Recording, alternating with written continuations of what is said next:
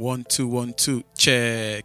You're listening to Ask the Pros, a podcast that inspires individuals to change the way they think in order to pursue their passion and make a meaningful career. My name is Kesena Eronife, a project planner, and I will be sitting with professionals and entrepreneurs to discuss their processes, lessons learned, and how to make an impact.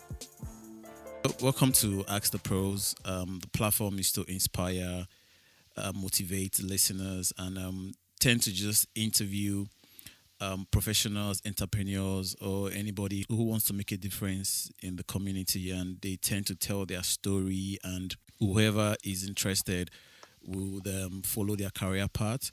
On this episode, I've got my friend here, Dikbo, who is an actuarial consultant. And Dikbo would be telling us his story, how he started from school and down to where he's working right now. Without saying much, Dikbo, welcome to the show. Hi, Kes. Thanks for having me. It's a pleasure, Dikbo. Can you tell listeners who you are and a few things about yourself? So, Oladipo Lawal. I've known Kes for a couple of years now, I guess coming up to 10 years. So, background-wise, I'll just start from, I guess, university. So, I went to University of Benin. I studied industrial chemistry. I always liked math. So, while I was in University of Benin, I always had electives that were kind of had to do with math. And then I kind of started programming. I got into programming from a young age as well. Like all these, I guess, computer courses that had to do with Excel. And I knew there was more to just, doing formula in Excel. So I kind of got into coding. So in Uniben, I did Fortran, which was, because I was studying chemistry and I was doing a Fortran elective, which was kind of not heard of, but, c'est la vie. So, and then I kind of got into kind of VB programming as well while I was doing in University of Benin. And then after industrial chemistry, I thought, you know what, I think there's more to life than wearing a white coat. I ended up doing the whole degree and thought it wasn't for me. So I then thought, okay, next thing is let me pursue my passion for IT, programming, software development. So then I kind of channeled that. I did a diploma in database management. The truth was I couldn't code properly. So I was kind of self-taught. And then the courses I did as well kind of just reinforced the knowledge. So I came to the UK, did a master's in advanced software engineering, which was good because it was quite hands-on as well. I did that up in Edinburgh. And while I was doing my dissertation, as we all do, I started looking for work, and then I got a proper software development gig up in Edinburgh then with with a risk consultancy. So while I was still doing my dissertation, I got the job. Congratulations to myself. And then 3 months into the job, I had to go and do my graduation, came back into work, and so obviously started progressing as a software developer. And I still felt that there was still something missing to that. And because it's a risk consultancy, I kind of worked with quantitative analysts and actuaries as well. And I was like, okay, fine. What do you guys do? Because our side of the fence was we get the specifications from the subject matter experts, the actuaries, and the quants, and then we put that. We basically design financial models, and then they do the testing.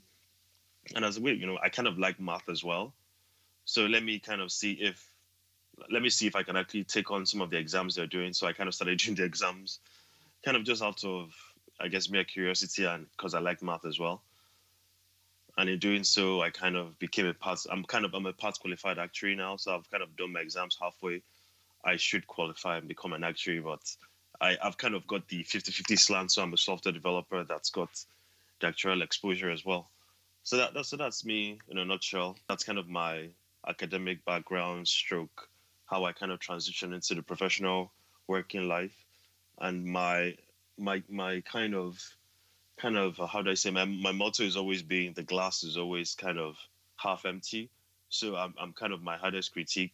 I find it hard to kind of take accolades. Like even if I'm like, okay, I've done this, I'm like, okay, what's left? So there's always that, what's next? What's that extra you can do? So I kind of never just, settle and rest. Even right now, I'm still like, what's next? Like, what else do I need to be doing? Like, because right now, there's a whole kind of big emphasis on like data science. So I'm like, you need to get into this data science arena, find out what's going on. And there's the whole kind of artificial intelligence buzz as well. So there's always something new. There's something always up and coming. Like they say, there's nothing new under the sun. But it's more kind of just making sure you stay relevant in the industry, I guess. I So that's guess. Yeah, I guess. It's very very interesting knowing that you had a chemistry background and now you transition from that being a software developer, right? yeah, correct. Yeah. Being a software developer and the whole actual consultant thing that wasn't your first choice of career, was it? No, no. To be honest, like if you asked me, like when I was like 10 years or 11 years old, I wanted to just play basketball. My dream was my dream was to go to the NBA, be a superstar, retire before I was 40, and have a nice farm, Because my plan was just like, life is simple. What do we need? The essentials, like we need to eat, you need to sleep, you need you need a roof over your head, you need to eat. Simple. Like, what did the early man do? So my plan was, how do I do something that you kind of you have fun doing what you're doing, and then obviously, for the time, every professional athlete knows that after a certain time, you have your career lasts for X amount of years. After that, you retire and you move on. So I kind of had that plan in my head, but then obviously, so when I was like 11, 12, I was 5'11". So like I had massive growth spurts when I was Okay. young. So I was like projecting myself like, I'm 10, 11 now, I'm 5'11". So like by the time I'm 14, 15, like, I should be like, I'm like, I don't want to be greedy. Like if I'm 6'3", 6'4", I can work with that in the NBA. Like, I could be a guard. So I used to play, but I used to spend hours on the basketball court, like hours and hours. Like I used to put in the work, watch Michael Jordan, all the kind of basketball tapes or material I could find, basketball magazines. I used to learn all the moves. I was really big on basketball, but the height was just not on my side. Because the That's what height killed wasn't on my your hoop side. dreams. Yeah, yeah. And I just thought, there are people my height in the NBA, don't get me wrong, but you just see that they have to just do that extra. There has to be something special about you. Like, they just have this, you have to be extraordinary. And I just thought at 6'4", because I've got the height on my side, I don't have to be extraordinary. I have to just put in, the work. And I think I watched a documentary then that was called Hoop Dreams, and it was kind of just mirroring, it was just kind of following these kids. Everybody that holds a basketball wants to be a ball. Everybody wants to be Michael Jordan. So everybody, they kind of just follow them through, like, follow their life through college. And most of them, like, I don't even think any of them made it to the NBA, which is sad because most of them got chopped down because of injuries. Being in the sporting area, being if you want to do sports or you want to become a professional in that area, I know it's very difficult in terms of maintaining your weight. It's very Yeah. tedious, Yeah, So yeah, it's very demanding. So so yeah, it's so I hard. guess yeah, so 14, 15, I thought you haven't grown since you're 11, so let's just keep it real. Let's stick to the books. let's stick to Let's the stay in school. let's Yeah, stay in school. Let's stay in let's stay. school and Yeah, stick to the books, right? books. So I just thought, you know what? I like basketball. I shall play basketball as a hobby. So that's it. So I just quickly said, "There's no going to be fooling myself because if I go to the States and like, dude, you're 5'11", like, tell us what's exceptional about you. Like, can you jump out? Okay, you can jump out of the gym. What else? That's it. Yeah, that's Because it's one of those things. Like, because end of the day, like when you play basketball, if you're playing against someone that's taller than you, even if I'm 5'11", if you're playing against someone that's 6'4", you can always feel that it's just a lot harder. Like guarding them, they basically they school you all day. Like they just own you in the game. yeah, you're I right. just thought I don't want to be doing that night in, night out. And then you don't get paid that much as well because, if you're not the franchise player, you just end up being like a fringe player. I'll just be on the bench. Like one day I shall get my chance to step on this court. So, Okay, Dick. Well said. Well said. Well said. yeah. From your first degree was chemistry, and I know you transitioned from that to become a software developer. So, Mm. being actuarial consultant, like in your career path now, what is there a process or you just stumble into it? What's the Well, that, process well, of so that's getting the to thing. that Like, so getting to I where you are just right like now? I stumbled into it. So while I was doing my diploma in database management, Okay. I had that's the thing. Like, I'm always my hustle. Everyone's hustle is different. My hustle is always like, I never believe that the door is shut.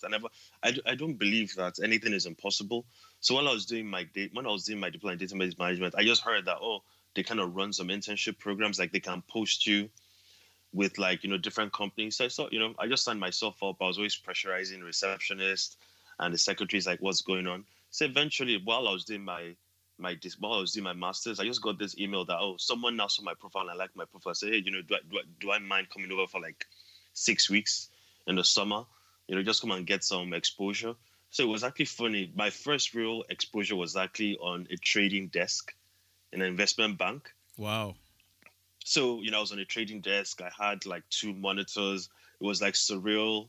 And this was like the days where, investment bankers, like, they'll buy a bonus and next thing they turn up in like a yellow or red Ferrari. So What year? What year is this? What year are you talking about now? This must have been this was 2000, and this was like pre-credit crunch though. So this was like 2006. Okay. So then, then working in investment bank. So you would think like, this guy's been in investment banking. He's seen how the industry works. Like, he would kind of progress to be in there. But I don't know. So the thing, just the lure and appeal just didn't. It just never kind of warmed up to me, to be honest. Like, being a trader, I just feel like you kind of sell your soul in a way. And I think it's just the whole thing. That's the reason why, I kind of never became a pastor and everything. Like, I just feel like I have a conscience, and it's just, I can't be telling someone something I'm not sure of, because you look at the stocks, and you're like making a decision. It's all subjective. Like, no one can tell the future. Yeah. But that's the thing. You can't predict. Right. You can come up with a good guess, like, based on what's been trending or what's been going on. I think this is it. But for you to then say, put all your money, put all your pension, put your kids' funds into this, like, ultimately it's a decision to make, but you're still giving that advice. And I just thought, would I be able to sleep with myself? Like, if a decision I've made goes belly up and then you lose all your money, obviously it's not my money. End of the day, I'll still get my commission. I'll still get I'll still get paid every month. But then would I be able to live, with myself? So I guess, yeah, it was interesting because I'm in this environment where everyone is kind of striving to try and get the foot through the door. And I kind of slipped through as an intern. And I just thought, nah, this is not for me. So I just, carried on with my master's. And then I found, I guess, a different calling. I found a different path, through when I worked for risk consultancy, because then it's like, you're still taking risk, but I guess it's calculated risk, because insurance, you're buying policies, it's pooled.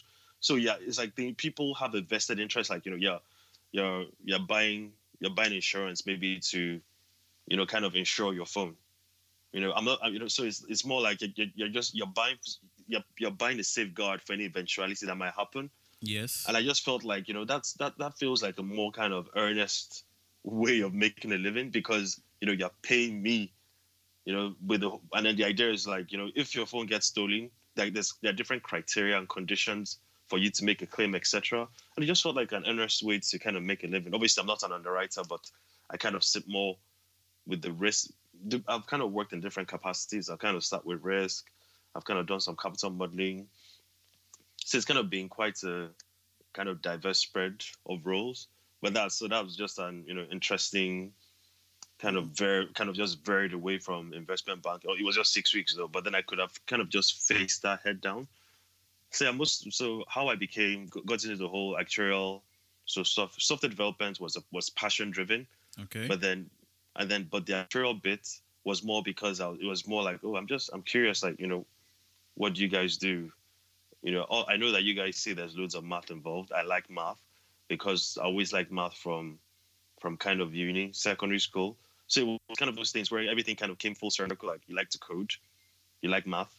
It just felt like the perfect mesh. And apparently, I kind of found out from my mom as well that my mom used to be into signal processing back in the days, which is like hardcore, like old school programming.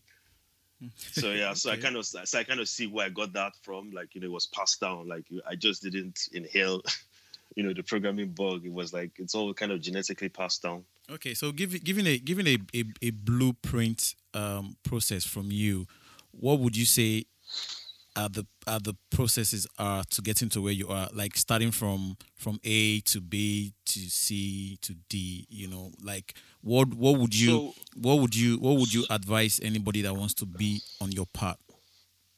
well, so not everybody wants to be a programmer, not everybody wants to code, but so if I could, let's say if I could do it again, what would I do? Okay, I yeah. guess instead of studying industrial chemistry, I would have studied actuarial science to start with, so that so I'll be like a thoroughbred, Okay. like in and out. So I'd have started with a degree in actuarial science, and because I've got that kind of flair for programming and software developing, then that would have kind of meshed properly. Because right now, what the institutes and faculty of actuaries are doing now, I think they're embedding some kind of, because when I say coding within actual, because most of the things you do is quite stats heavy, like statistics and probabilities and distributions.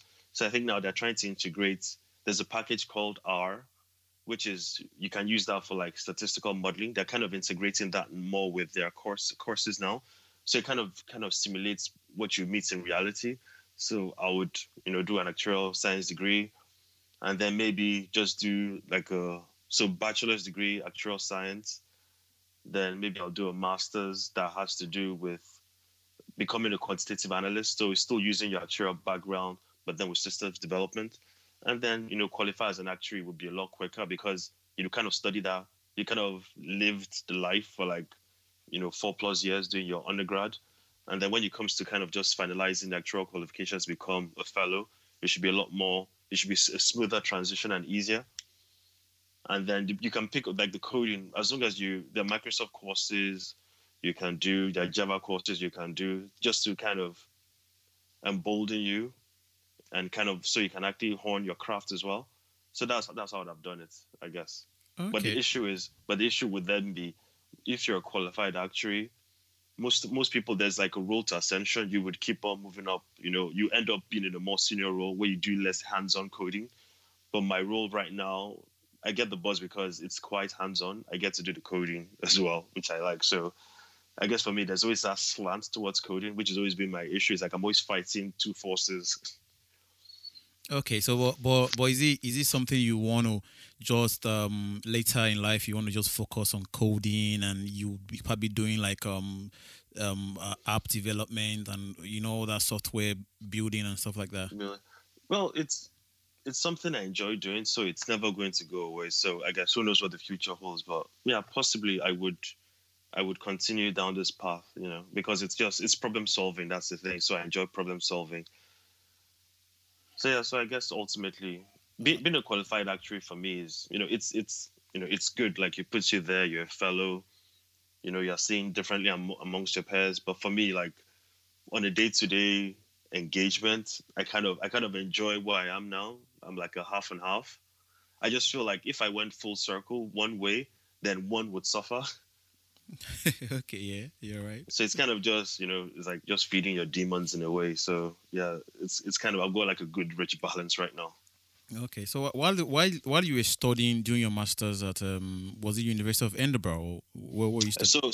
So university was Edinburgh Napier University, but now they've changed themselves to Edinburgh. No, they've not changed themselves to was it Edinburgh Napier University? But yeah, it's Napier University then, but they've now changed themselves to Edinburgh Napier University. So obviously it's not. It's so obviously there's Edinburgh University that everybody knows, which is like a red brick university, and then there's like Napier University. There are a couple of universities in Edinburgh, but yeah, it's Edinburgh Napier University that I did the course. Okay, you did the coursing. So while you were studying for that course, were there any Mhm. challenges? Were they really Oh, challenging in terms of you wanting to go a particular part and pick a particular job sector?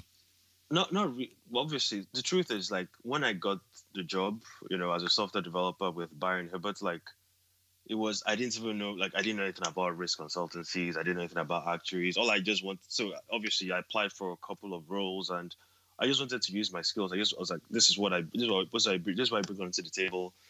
Then it's like I'm into C sharp, I'm into .NET. I like my databases. I like SQL Server. I like Oracle. Like this is the flair I bring to the table. That's what my CV had. So it was more, what is out there that needs my skill that I can apply my skill and help the client achieve their end goal objectives, meet targets, and just kind of move forward and present a competitive advantage in the market. So that was always my aim. How I ended up where I am now, was just pure luck. Like it's one of the things where I guess a path was carved for me, and I just unconsciously, stepped into that path. But while I was in Edinburgh University, like I'm quite restless, so I used to work in a call center for. I think I work for Ipsos Murray, like sorry. So that's more. It's like market research. So who knows, when I called you up, you didn't even know stuff. You hung up on me. So I used to just call people up to do market research in the mornings or afternoons. So I used to do that as well. And I guess being a Nigerian, being kind of an immigrant as well, I feel like, and I'm like, at times I'm like, would that have been better, like staying back in Nigeria? Would that have been better, like pursuing like a managerial role back in Nigeria? But then it's always been the case of like, my mom always told me like, follow your passion kind of things. So I thought, yeah, I'll follow my passion, because the truth is, I could be back home in Nigeria, but then you kind of, you know how it is when in life you feel like there's an itch you didn't scratch. Yeah, I just you're didn't right. want to, I didn't want to be that person that, one day when when it's all said and done, you're like, man, I didn't scratch that itch. At least I tried basketball, it didn't work out. I wasn't tall enough. Big deal. Uh, So I just thought I like programming, and then obviously back home, this is when we're still using checks. There are no ATMs, so things were not the way they are now, which is good. Like we're like Nigeria, like there's like momentum there. There's a massive shift. Everybody's more embracing technology now. You can't help it, man. The internet is everywhere. But back then, it was just a lot different. Like I just felt like I would just be static there. So for me, was making that jump here, and in a way, because when you move to a different country, there are many things that you're just not 100% comfortable, because you're like on student visa, and then you want to start working. So that transition, it's always a struggle and a challenge as well.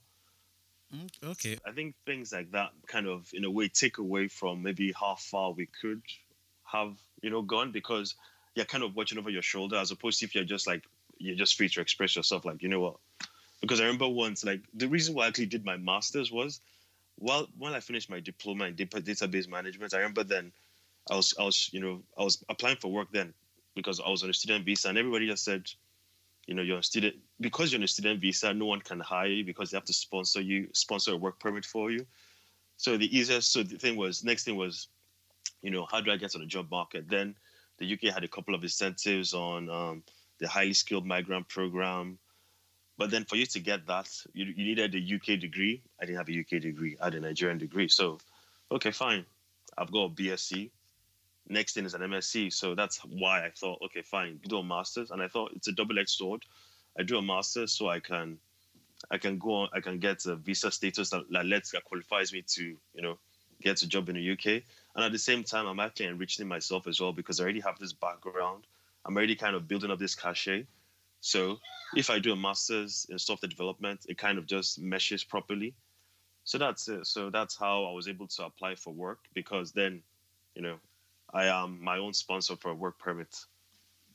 Okay, okay. All you said, I've also taking note that it was also hard work, because Yeah, yeah, yeah. and hard work and trying to see yourself somewhere up there.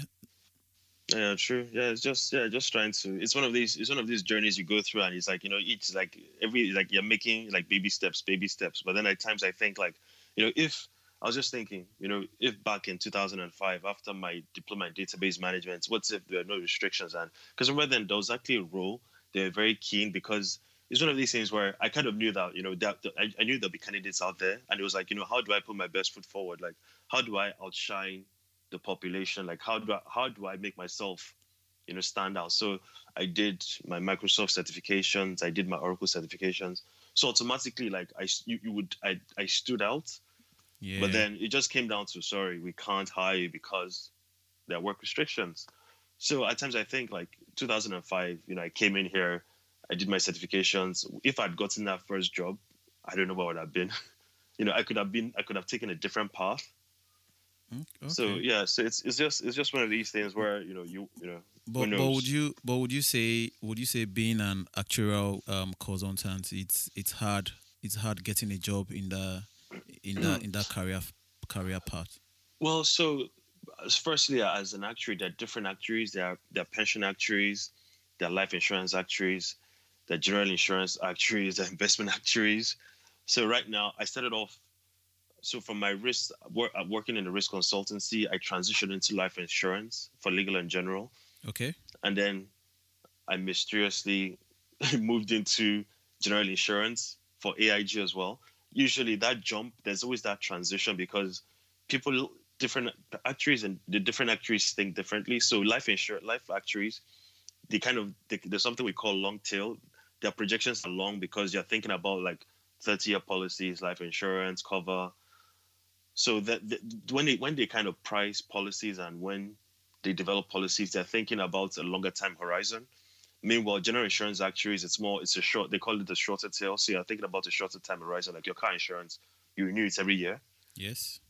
So it's a shorter kind of time horizon. So it's more like you're moving from this thinking of everything is like minimum 10 years plus to now like kind of thinking of things are, within a shorter kind of time space.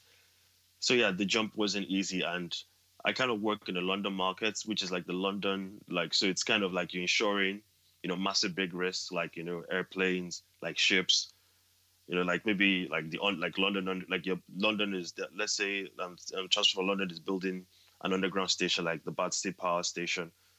That's where you come to kind of insure such a massive project that runs into billions, and there are loads of insurers in the marketplace that would then take chunks of it.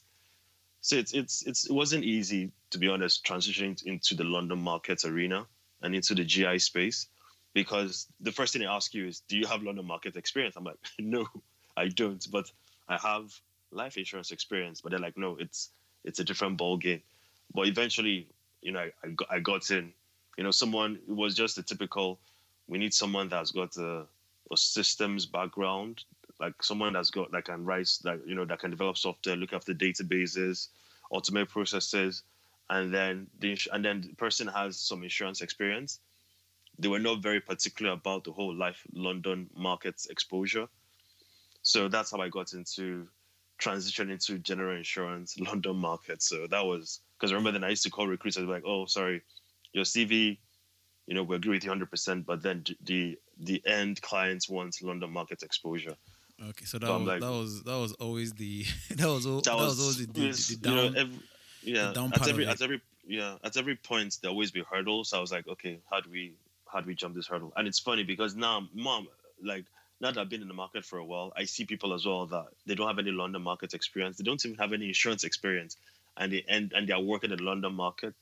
So I think ultimately, just keep on knocking on the door, So keep on so pushing. are you saying that the requirements have changed from when you started No, till no, now? it's still the same. Like if you see like the job post and the job ads, like people still say London market experience is essential, because I've met people that their CVs are superb. Like this, like I don't see why this guy cannot satisfy the role on a daily basis, and it just comes down to the hiring manager saying he doesn't have London market experience. Sorry, who's next? So it's I think it's if you're in the market, it works in your favor because you know you're being kind of filtered out of that pool.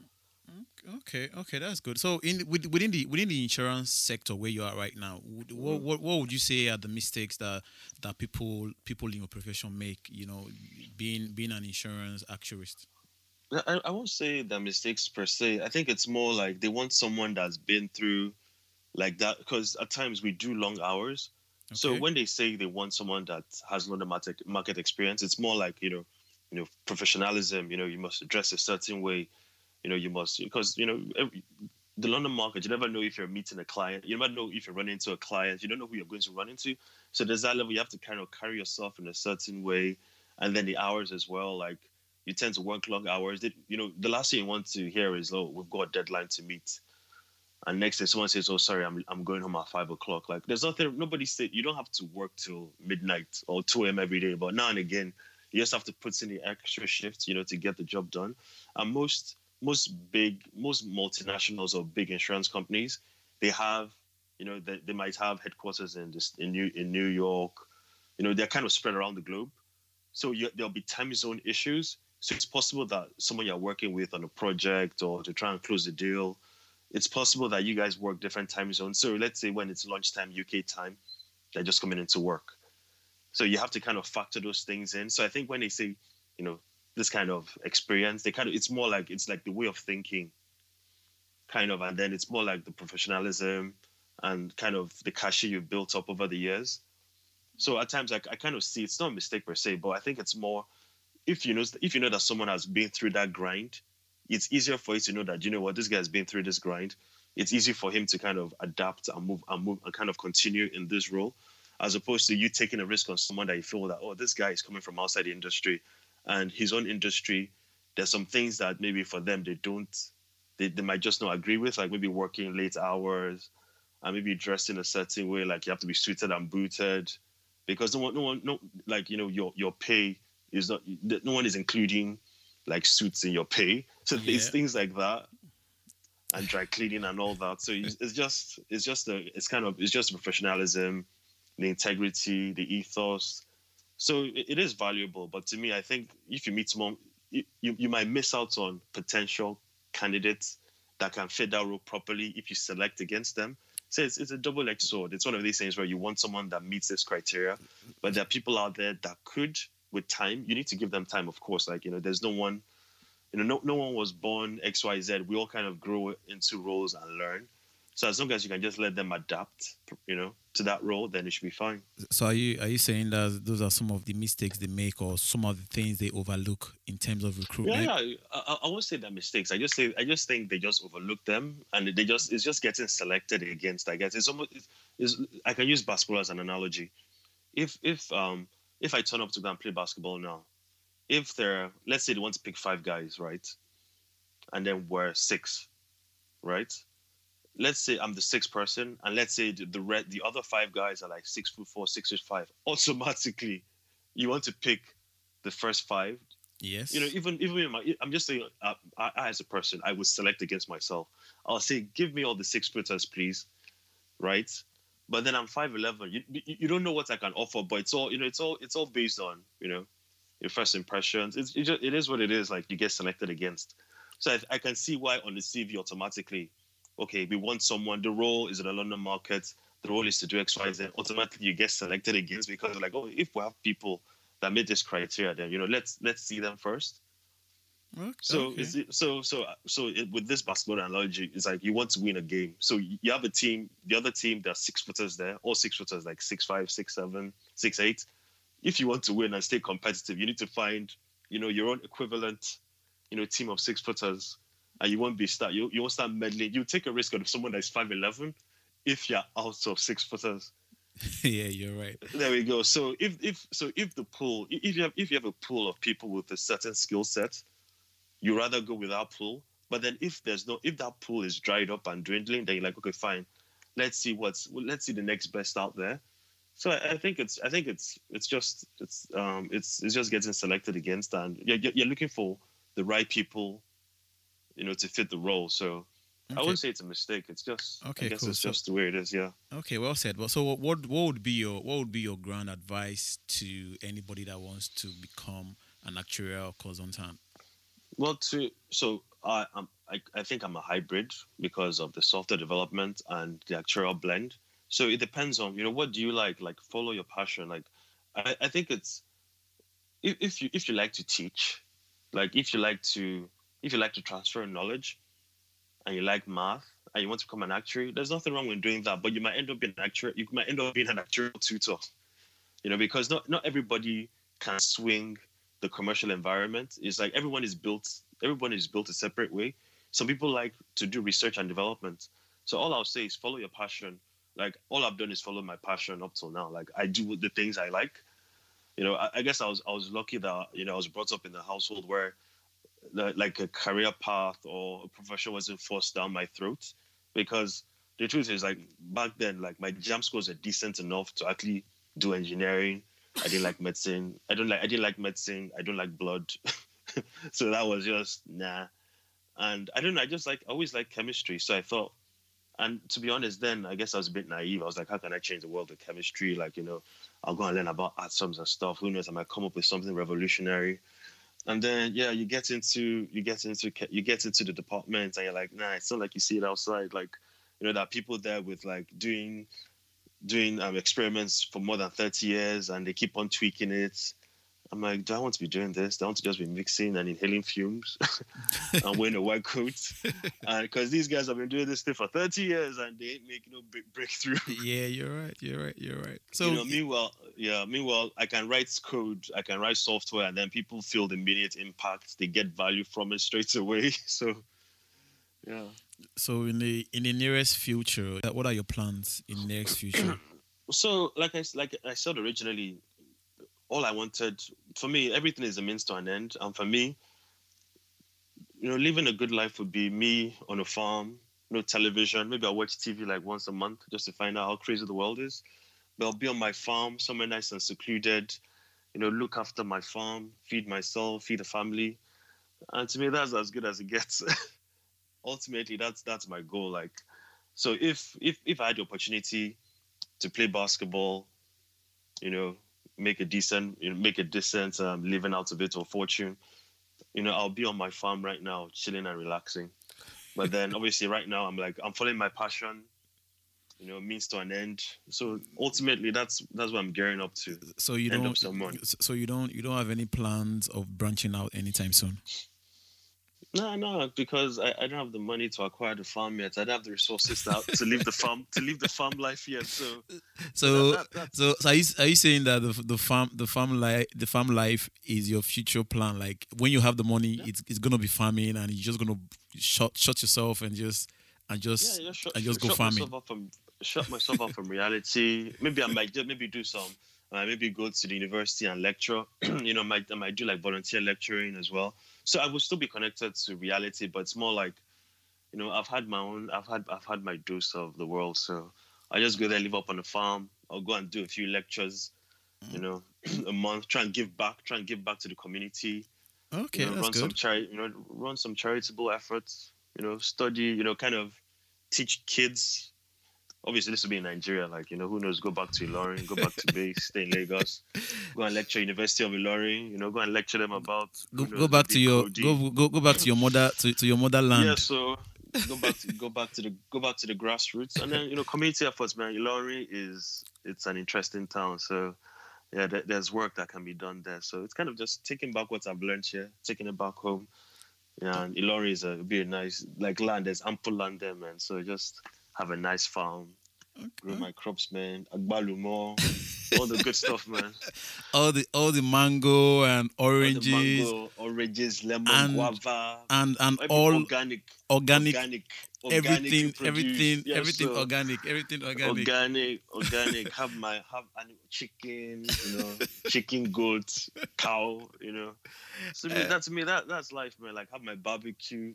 That's it. that's good. Well said, Dipo. Well said. Well said. I Yeah, like yeah. that. I like that. But I've seen that you're very busy, and your time schedule is very very it's very very tight. Even trying to hold you down for this interview, we had to reschedule like a couple of weeks. Yeah, It was very very yeah. tight. So how do you balance work and personal life, and how do you balance all that? Because you seem to be like a very very busy person. How do you balance that?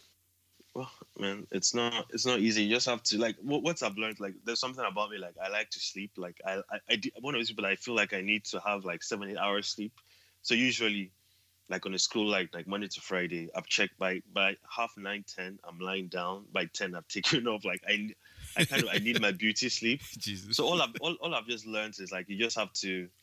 For me, like mental, I need to be physically. I have to be in a certain level of fitness, like mentally and physically. So, like, I don't play with the gym. Like, I run a lot. Right now, I'm even injured. Like, so for me, I think it's you have to look after your body. You have to look after your mental health. You have to look after yourself as a person. So, I don't play with that. And by doing that, I've learned just how to optimize time because I go to the gym during lunch. I get on a treadmill 20 minutes, get off, work on my back. So it's like I just try and put things in compartments.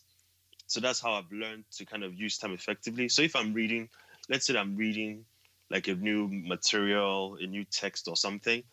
It's 100 pages. I'm like, there's no point trying to read 100 pages at a go. So I'll start with, okay, fine. Let me start with 10 pages. 10 pages, like 10 pages a day. So 10 pages, I can squeeze in an hour. So I spend an hour.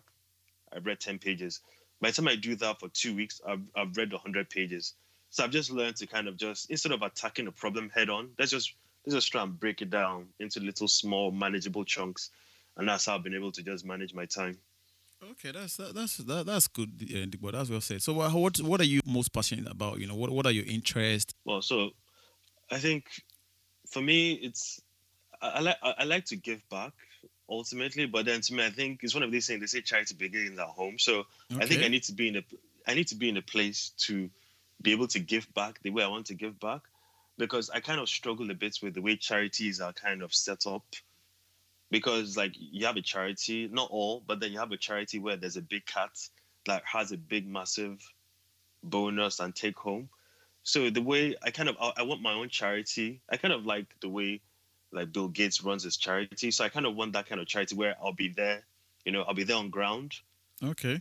But I are won't you farm it. doing any form of charity right now? Are you doing No, that? unfortunately, like I said, for me, I think charity begins at home. So unfortunately, I haven't started in because I kind of feel like I need X amount, which might be a bad approach. I think I need a certain X amount to be able to, get on the ground running. So, Yeah, yeah. I think it's a bad approach because I think yeah, I think charity is when you like if you so for example if you have 20 pounds and if you give £1 out and that's all you can afford and you know that you're giving it just to be of service to whoever needs it. I think that should be the approach. Because if you're willing to be the Bill Gates or the Richard no, no, no, no, Bransons, no, no, no, you no, don't know, get me wrong. It's not Bill Gates, but there's like when you have like a substantial sum, and then because for me it's like there are different kinds of charity. There's a charity where you want to empower someone so that by you empowering them, you're like fine. There's piecemeal charity that you do that. Okay, I'll give you this, I'll give you that, but then you have to keep on coming back because it's not I'm not really solving your problem. I'm just solving your problem for like the next, I don't know, 24 hours. But then if I can empower you in such a way that you know what, you yourself become your own man, and who knows, you can actually start your own charity. Like you can start like if you understand, like a chain. So it's like I help out, and then next the byproduct of my helping out leads to another set of people kind of being helped out as well. So that's how I like to kind of see that manifested, as opposed to kind of just solving immediate problems. Like you said, it's a wrong approach, but I'm just that's just the way I kind of envisage trying to help. okay, Dikwa, that's good. That's good because it's always good to give back at one Yeah, sure, point sure. Yeah, anyway. yeah, sure. I So do give. I do give. But obviously, it's my like.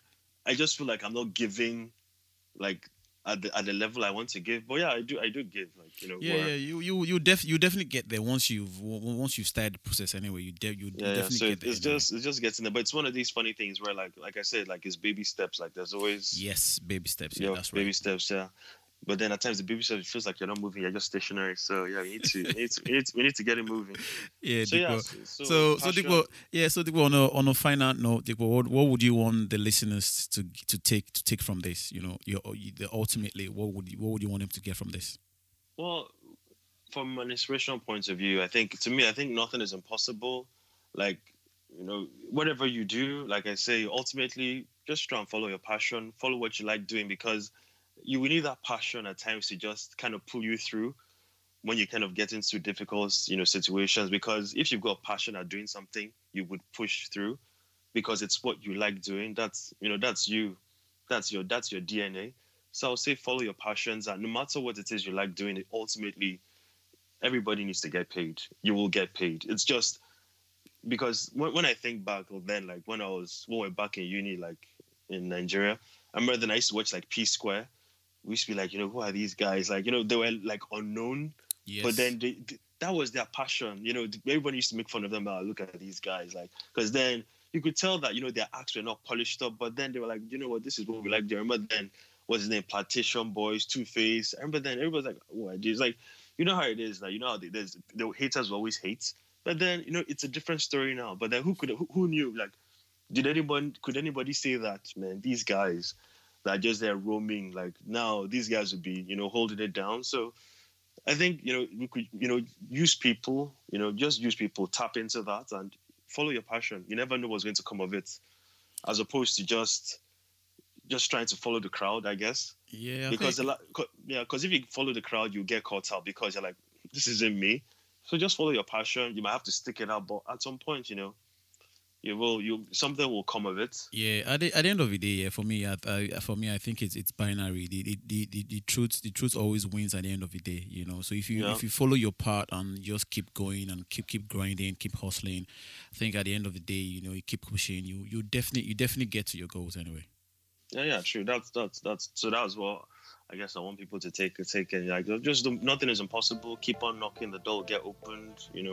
Slightly open, fully open. Someone will the door get opened. Yeah, Dikbo. Nice one, Dikbo. It was really, really nice talking to you. And no worries. really Thanks a lot for your time, man. It's just everyone is busy, so yeah. Thanks a lot for taking the time out. Yeah, really, really nice having you on the show, and I'm grateful for you coming on the show. And wish you the best, and take care. No worries, man. Thanks. Cheers. Bye.